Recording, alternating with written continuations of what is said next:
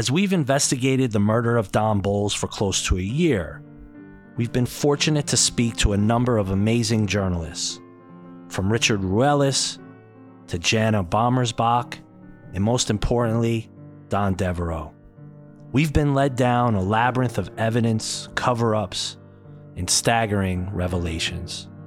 Whenever a journalist worth his salt is given information, you attempt to confirm those leads through other sources. The person who we believed could confirm a great deal of the evidence brought forth in episodes 1 through 8 was Kathy Kolbe. After months of trying to get Miss Kolbe to go on the record, she agreed to speak with the Greek on a number of topics related to the case.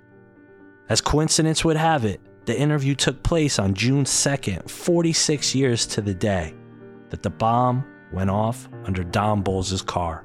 As I stated in earlier episodes, Kathy Kolbe was a close friend of Don and Rosalie Bowles. Little known fact, shortly after the attack on June 2nd, 1976, it was Kathy Kolbe who was tasked with bringing the Bowles children to the hospital to be with their mother and father. That was just the start of an almost 2-week odyssey for Kathy and the Bowles children. As the kids spent time with their mother at the hospital, Phoenix PD pulled Miss Kolbe into a nearby room with an urgent message. They were concerned the kids could be the next target. Kathy picks up the story from there. They'll go after the kids. So you've got to protect the kids, and we can't give you a police escort because that would be too apparent where they are. So you go take the kids into your car and you drive them home, and you go through stoplights, and the police in town will know not to stop you. We're putting out the word. You do not stop. You do not stop for a red light. You do not stop for a stop sign. And you get them home. And don't go any normal way that you would go. And when you get them home, lock every door. Don't pull the blinds. We don't want to make it look like they're there. But put them in an inside room where they can't be seen. Do not let them go outside. Do not answer the door. Do not go outside to get your mail. Do not do anything that would seem to be abnormal. And we'll be in touch. And my understanding is your house was almost like, to say under police protection would be a gross understatement. I believe you said you had like police helicopters above for 11 days and armed officers at every entrance and window to your home? We had 3 armed officers and they came in shifts around the clock. And there were machine guns at the entrance to every door. My car was locked and taped so they would be able to tell if anybody opened a door or did anything. My goodness. And there was a helicopter. I thought that was a bit much. If they were trying to pretend we didn't have the kids, why is the helicopter there? I couldn't understand the logic. But the helicopter would come and go with great frequency. It was going up and down the neighborhood a lot. We could not, it was hot, June in Arizona. I couldn't let the kids go outside at all, even to go in the pool. We had to stay inside. I couldn't leave to go to the grocery store. I could not leave the house. There were some peculiar decisions made, but most of it was to try to protect the kids. Wow. But it seems like just the chaos surrounding everything going on in those first couple weeks was just immense. One of the reasons I have been willing to be interviewed so many times and been willing to testify is because I heard things because the police were there and they were detective level, at least some of them. And their walkie-talkies were informing them of things that were happening, and I was listening. And what I know is what was being published in the paper was not the truth. And what I questioned was why. They were not telling the public the truth. Well, was that to protect Don? The things that weren't true weren't things that would have protected him in any way, or his kids for that matter. I just, from the beginning, had this terrible feeling of everybody is lying. And what I'm reading in the paper the next day is not what is happening. And my husband would come home and I'd say, what are you hearing at work? And then he would tell me things they were telling them to say. And I said, but as a newspaper reporter, are you telling the truth? Are you investigating on your own? Do you know that what they're telling you is true? Because I don't think it is from what I'm hearing. And I knew a lot more than he knew because of what I was hearing on the walkie-talkies. I, from the beginning, of course, was worried about my friend. I was worried about the children. And my main concern, the widow, who's my good friend, who I'm talking with on the phone, and what she's telling me is not. I mean, nobody seems to be telling the truth, or at least no two stories are the same. And so the widow's saying some things to me that are different from what my husband's telling me he's being told is different from what I'm hearing on the police calls. So the one thing I've tried to make clear, I have tried to help in every way I can. I do not believe we yet know the truth. I would agree with you on that. I'm glad you brought that up because I feel like one of the narratives that is so easily disproven is the narrative that was pushed out there, I'm assuming by Don's bosses at the Republic immediately after all of this happens, which is he had become burnt out on the investigative journalism beat and didn't want to do it anymore and was no longer investigating people. Yet, I mean, something as simple as the police reports immediately afterwards, what Rosalie tells them, that he was investigating the Funks, the Mafia, Emprise right up until his death. Well, I can attest to that because he was telling me every bridge game we went to, and every time we were together, he would be telling me about all these interviews he's doing. Then that last night when we were together, just before the bombing, he is telling me, I just had this meeting. I've got the goods. I've got your guy. I've got the story. I know who's doing what. I know how it's playing out. I know who's going to go down. He was excited about the work he was doing. Now, he also told me the paper was trying to get him to stop, and they didn't want him doing it. And his immediate boss was the only one who was encouraging him, and he's the only one he was giving the information to. And that's the guy who supposedly committed suicide at about that time. Right after Don died, supposedly his boss committed suicide. I don't believe that for a minute. I'm glad you brought up Tom Sanford because I really wanted to discuss that with you. And I if you could, obviously being someone who spent a lot of time around Don, Rosalie, I'm sure you had a relationship with Tom Sanford. If you could explain to the listeners the trust and the relationship between Don and Tom Sanford before his death.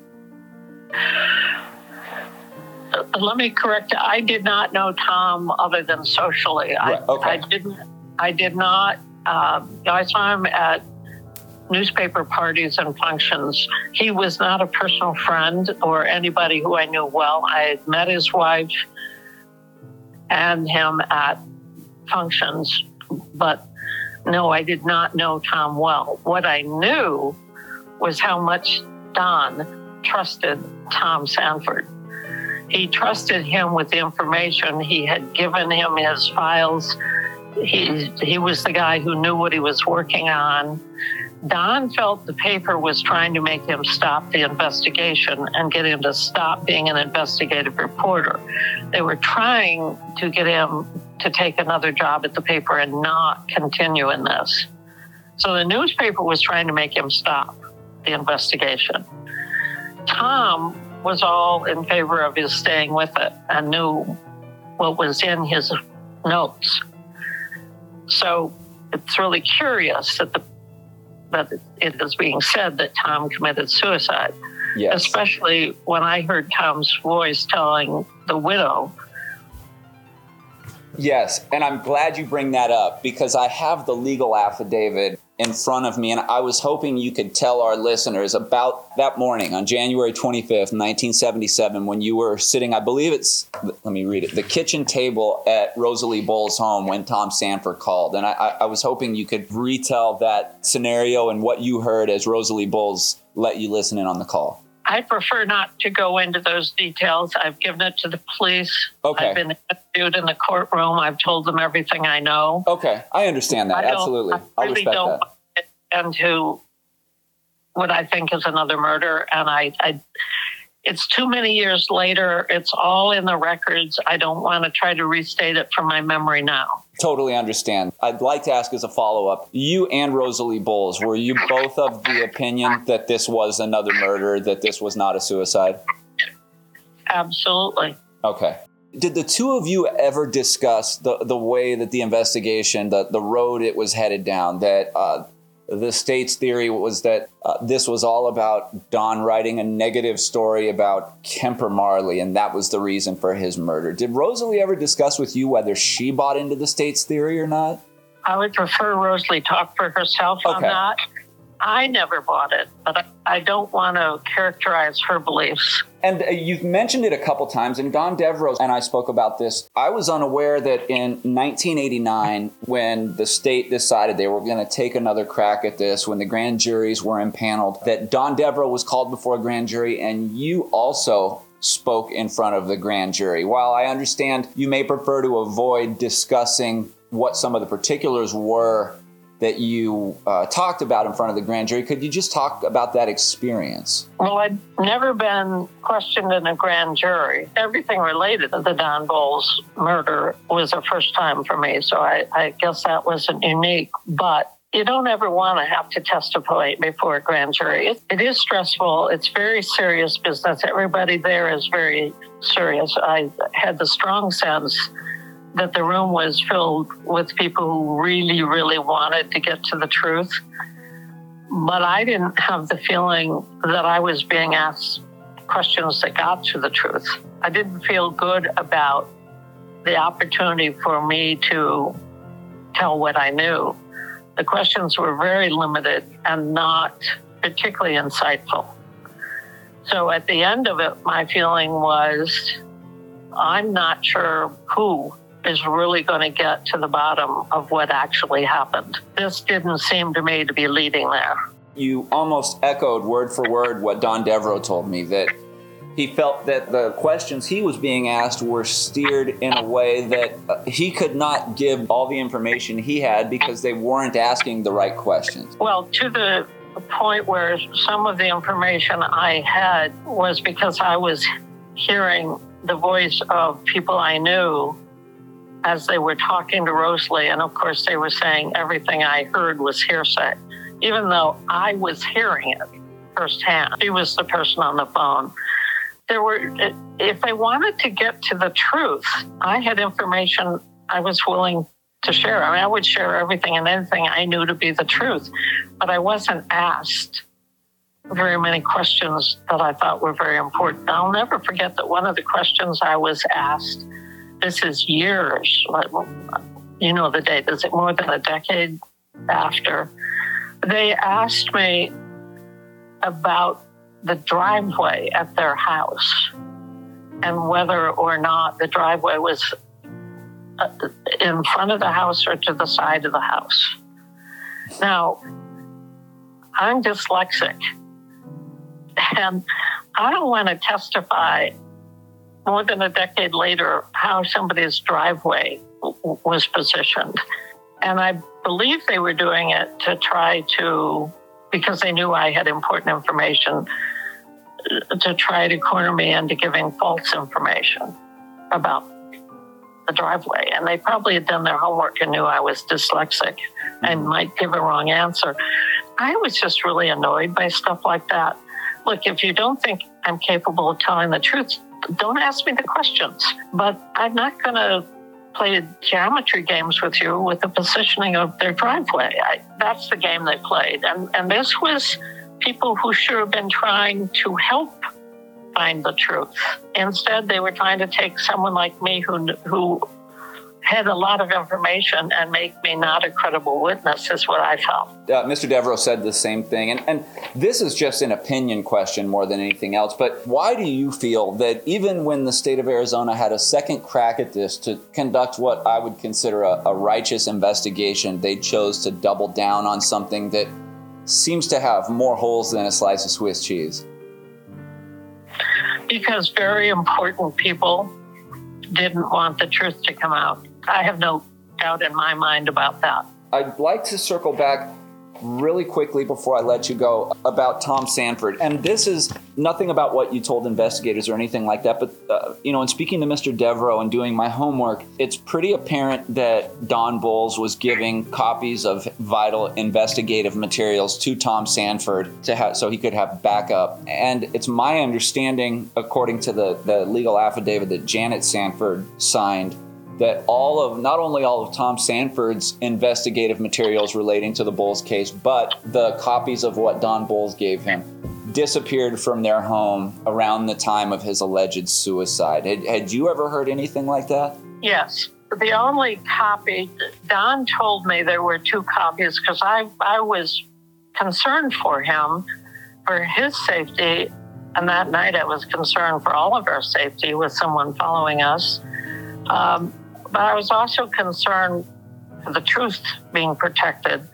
So I asked him, if anything happens to you, where would your work be found? Where would this truth be? And he said, I give Tom a copy of everything I'm doing, and I put information in my file in the Capitol, right in the file in front of where John and I sit. So we see it there every day.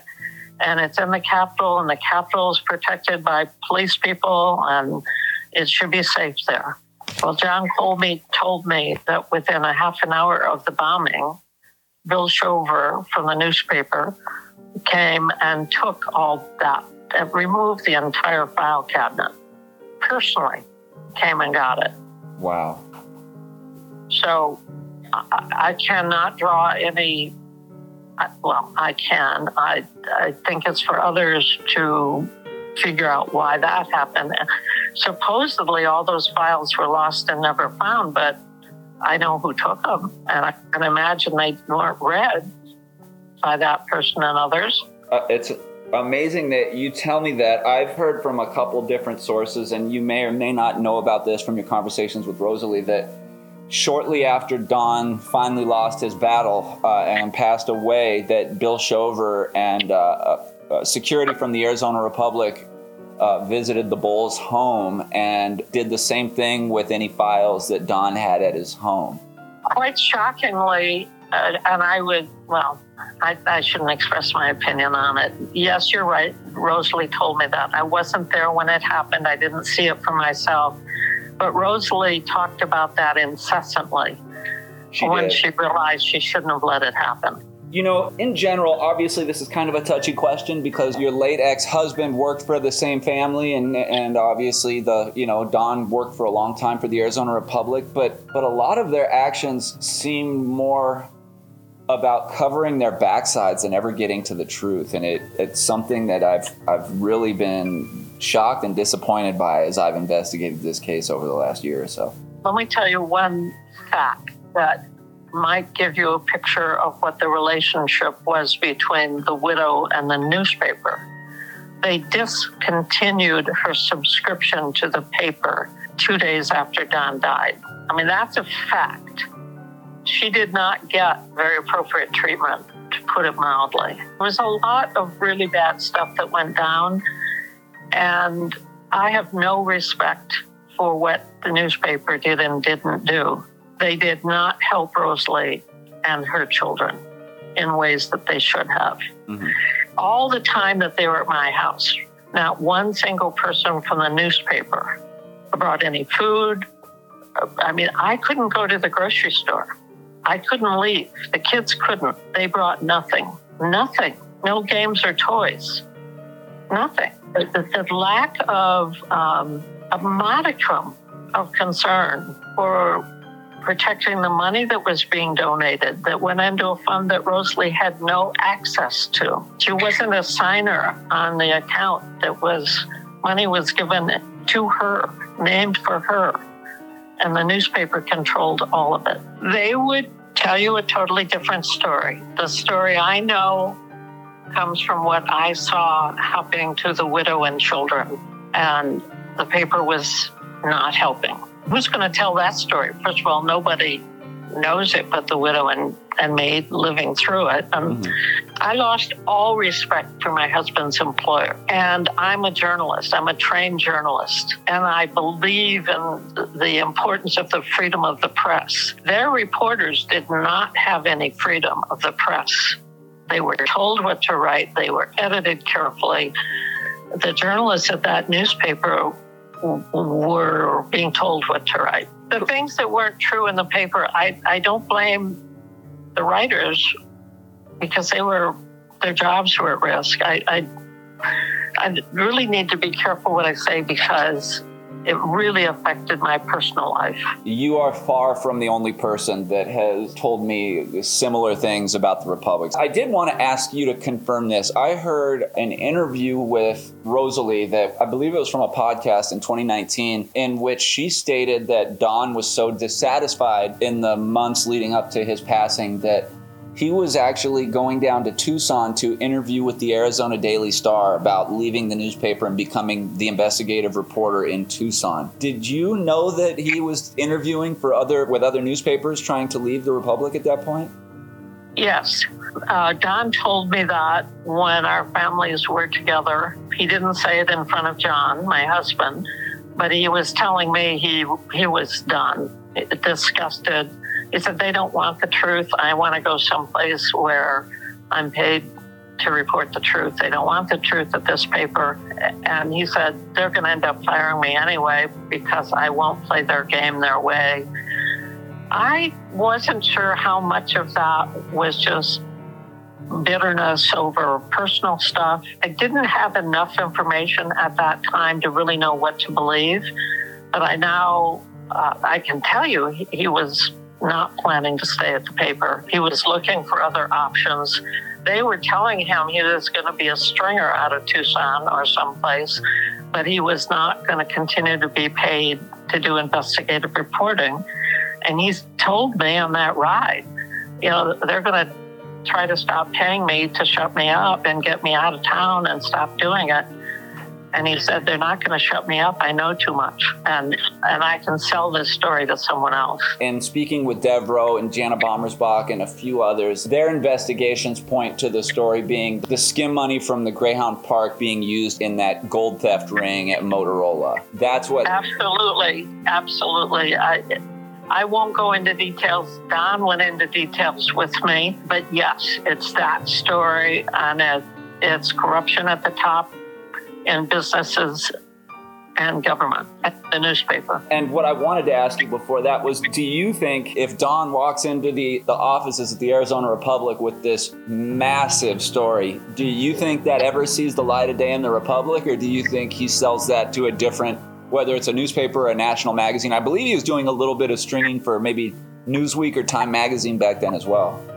I never knew if he was playing me or not, big dealing that it was going to be a national story and it would be in Time Magazine. And, I just had no way of being sure when he was being a bit of a braggart and when it was the truth. Much as I liked him and enjoyed him, there were times I wasn't sure because he couldn't give me specifics. He'd just big deal me. Mm-hmm. And it was after he died, I realized he did have the truth.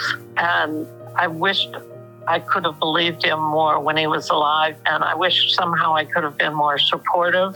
My anger toward the paper is very deep, and my feeling about some of the people in Arizona who may have protected the criminals involved in this and harmed innocent people, I now feel innocent people's lives were destroyed when there were people who knew it was lies.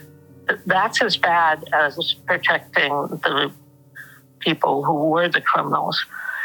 When I went to D.C. years later to the Journalism Museum, I didn't know there would be a Don Bowles exhibit. I was kind of aware of it, but it wasn't the only reason to go there. But when I walked in and saw the car that I had ridden in, and they had that car there where he had been bombed. And then they have this very large display of story, and the whole story in this museum filled with lies. I can't tell you how troubled that makes me, that they not only lied through local journalism and the story of Don in Arizona, but a national journalism museum accepted lies. They bought the story they were told. How could they not see? They didn't believe Don. They didn't believe his story, and they believed these people who fed them lies. Yeah. And they put in a museum, and that's a journalism museum. As a journalist, I'm appalled by that. Yeah. I'm appalled that all those journalists came to town to do this big investigation. By the way, none of them interviewed me. Really? No. They interviewed my husband, who was paid by the newspaper to not tell the truth. But nobody interviewed me, and I'm the one that had been with Rosalie and had sat with Don the night before it happened in the car. And it was just interesting to me, how much did who get paid to do what?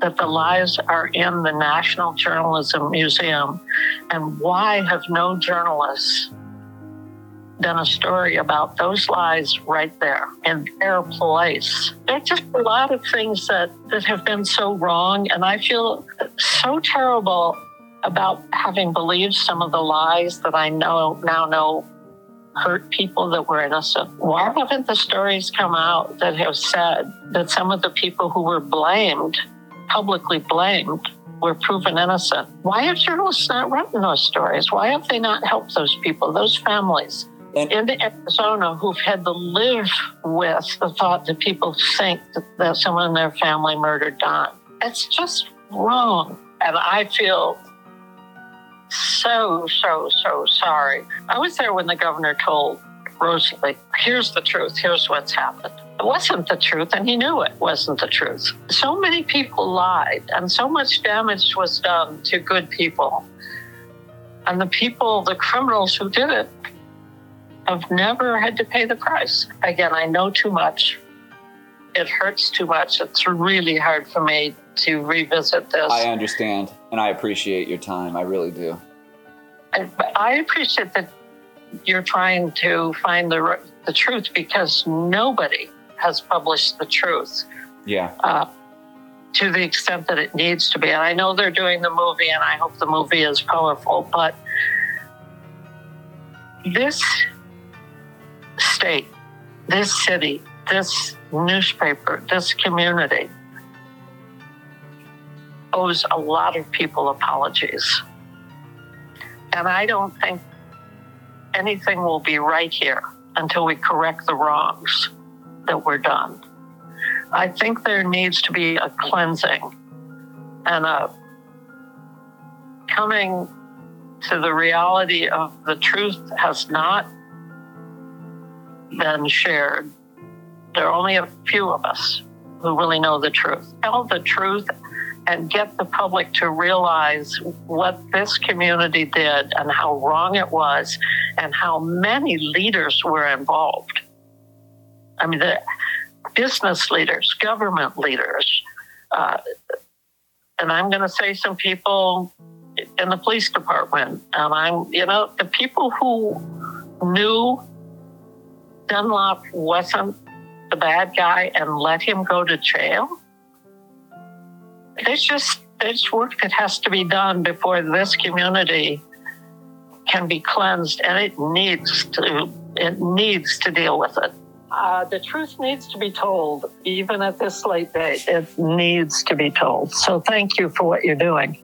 We'd like to thank Kathy Kolbe for speaking her truth to power on topics and the players that are obviously very suspicious, to say the least, and dangerous for her to discuss. As season 1 comes to a close, our investigation has unearthed many controversial, if not damning statements from the people most closely associated with the murder, and we find ourselves with more questions than answers. Key issues are still unanswered, and this is where we will be focusing our attention for Season 2, with questions like, why were Max Dunlap and Kemper Marley chosen as the fall guys for the murder of Don Bowles? What were the real reasons behind the former owners of the Arizona Republic settling the lawsuit with the Funks, then removing Don Bowles from the investigative beat? Why won't the Arizona State Attorney General's office release all the investigative materials? And why do they continually steer the investigation back to the Marley theory? Our work is far from over. Lastly, be on the lookout for bonus episodes beginning next Friday.